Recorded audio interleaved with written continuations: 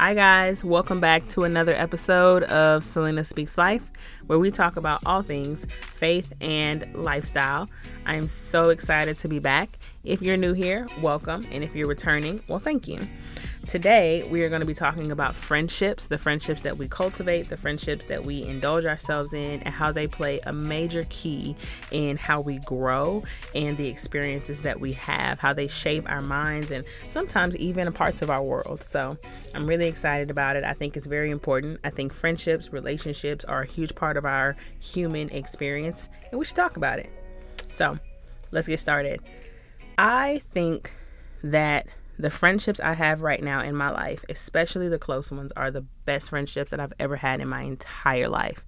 I am so grateful to God that I am at the place in my friendships that I'm at.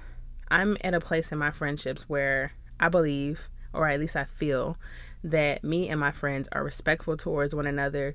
We understand one another. We take the time to learn each other, to know what we need to know about each other so that we have a smoother relationship. Is it perfect? No. Are there still misunderstandings? Sure. Do we sometimes get it a little wrong? Yes, but that's just human nature. No one is perfect. No one is always going to get it 100% right.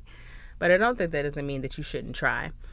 I think there was at one point in my life where I didn't even believe in close friendships. I was like, people are just people, because I had been scarred so much by the different friendships that I had that I wasn't really sure that real friendship was possible. But I'm glad that God didn't give up on me, and he didn't stop pushing for me to have those friendships, because I have literally the best friendships right now in my life that I think I've ever had. The most God-centered, the most fulfilling, the most outpouring and receiving type of friendships that I've ever had. Now, these friendships have also come through various tests and trials. The friends that I have in my life now are friends that at some point they've had to leave, come back. I've had to leave, come back. We've had to discuss things at length just to get to a place where we felt like we can truly move forward in our friendship.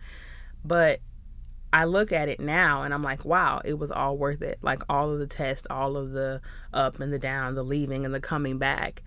And it wasn't a smooth transition to get to where we are today. But I look at where we are today and I'm like, wow, we put in a lot of work, but we got somewhere beautiful. Now, all friendships, all relationships do not require this. Some relationships you leave and God has brought you together for a time, and then you separate and you go away. And that's what God is called. So definitely use discernment.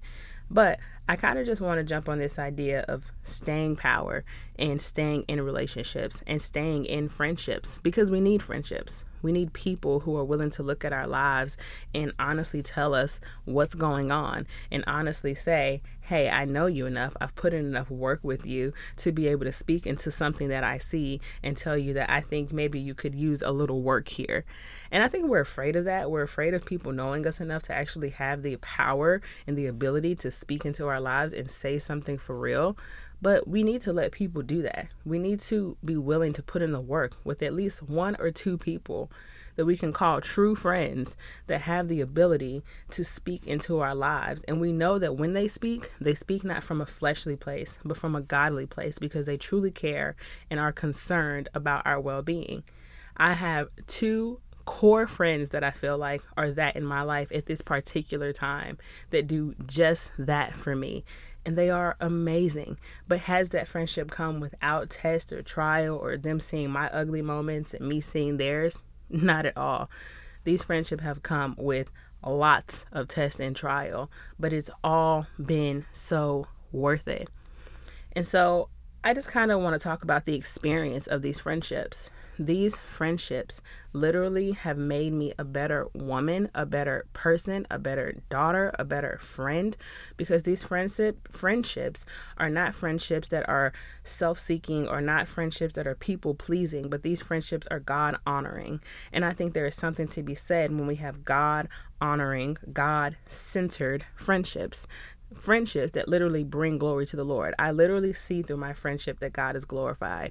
Whether it's a moment of misunderstanding where we come out on the other side and we say, wow, God was in that. Or whether it's a moment of beauty where we uplift and encourage each other and tell each other, wow, you're so amazing. I'm so glad to see that you passed that trial, or that you persevered through that circumstance, that you didn't give up. All of those things, I'm like, God, that's your glory being displayed in my friendships. Friendships are key. Friendships are important, and friendships are necessary. And I know sometimes we may get jaded in our views because of past circumstance that may say, I don't think I really need close friendships. But I would beg to differ. I would even say, think about it a little bit. Maybe you do need close friendships. Maybe you need them more than you thought you did. Because when close people are in your lives and they truly love you and they truly love God, they won't judge you. They won't harm you purposely with their words, but they will continuously look for the best in you and point you towards Jesus. And that's what I have in my friendships. I have friends that love me. I tell them everything. I tell them when I mess up, when I fall, when I'm being ugly, when I'm not doing right. And they will literally point out and be like, yeah, no, you messing up there, but hey, God's got you, and I'm going to be there for you, and I'm going to help you walk through this thing until you get to the other side. And not once, no matter how many times I have to come back and say the same thing, do they ever judge me or make me feel less than. Actually, it's the very opposite. They make me feel even more worthy of Christ's love because they love me and they love him. And so I just encourage you to find friendships like that. Find friendships that are God-centered, God-honoring, glorifying to the Father. Find people that aren't going to just agree with you, but people that are going to love you. Find people that are going to journey with you. Find people that you can journey with. Find people that you can pour into and they can pour into you. Find people that are going to call out your mess, but lift you up in your hard times. Find people like that.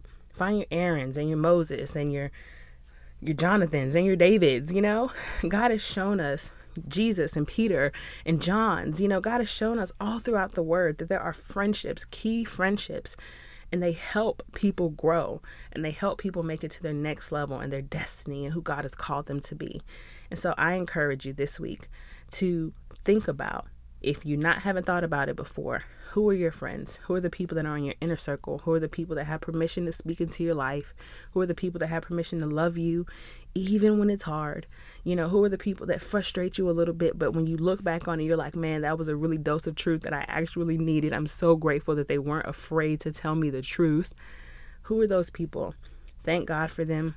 Encourage them, call them, text them, tweet them, Instagram them, whatever it is that you want to do to honor them. But honor them. Thank the Lord for them. Bless them. Give them a blessing. Call them. Speak a blessing over their life. Whatever it is that God leads you to do. And if you have that, thank God. And if you don't, then start to pray and ask God to bring those into your life. Now, the journey may not always be easy getting to the other side. But once you get there and you have those friendships, you'll be so blessed for it and you'll be thankful that you did it. Guys, I hope that this podcast has found you well. I hope that it has encouraged you. I hope that you feel uplifted in your spirit to seek friendship, seek counsel, seek the higher calling that there is when you have great friendships and great friends around you. I pray that you're blessed this weekend, and I can't wait to talk to you guys next week. Y'all have a great week. Love you. Thank you so much for listening. Peace.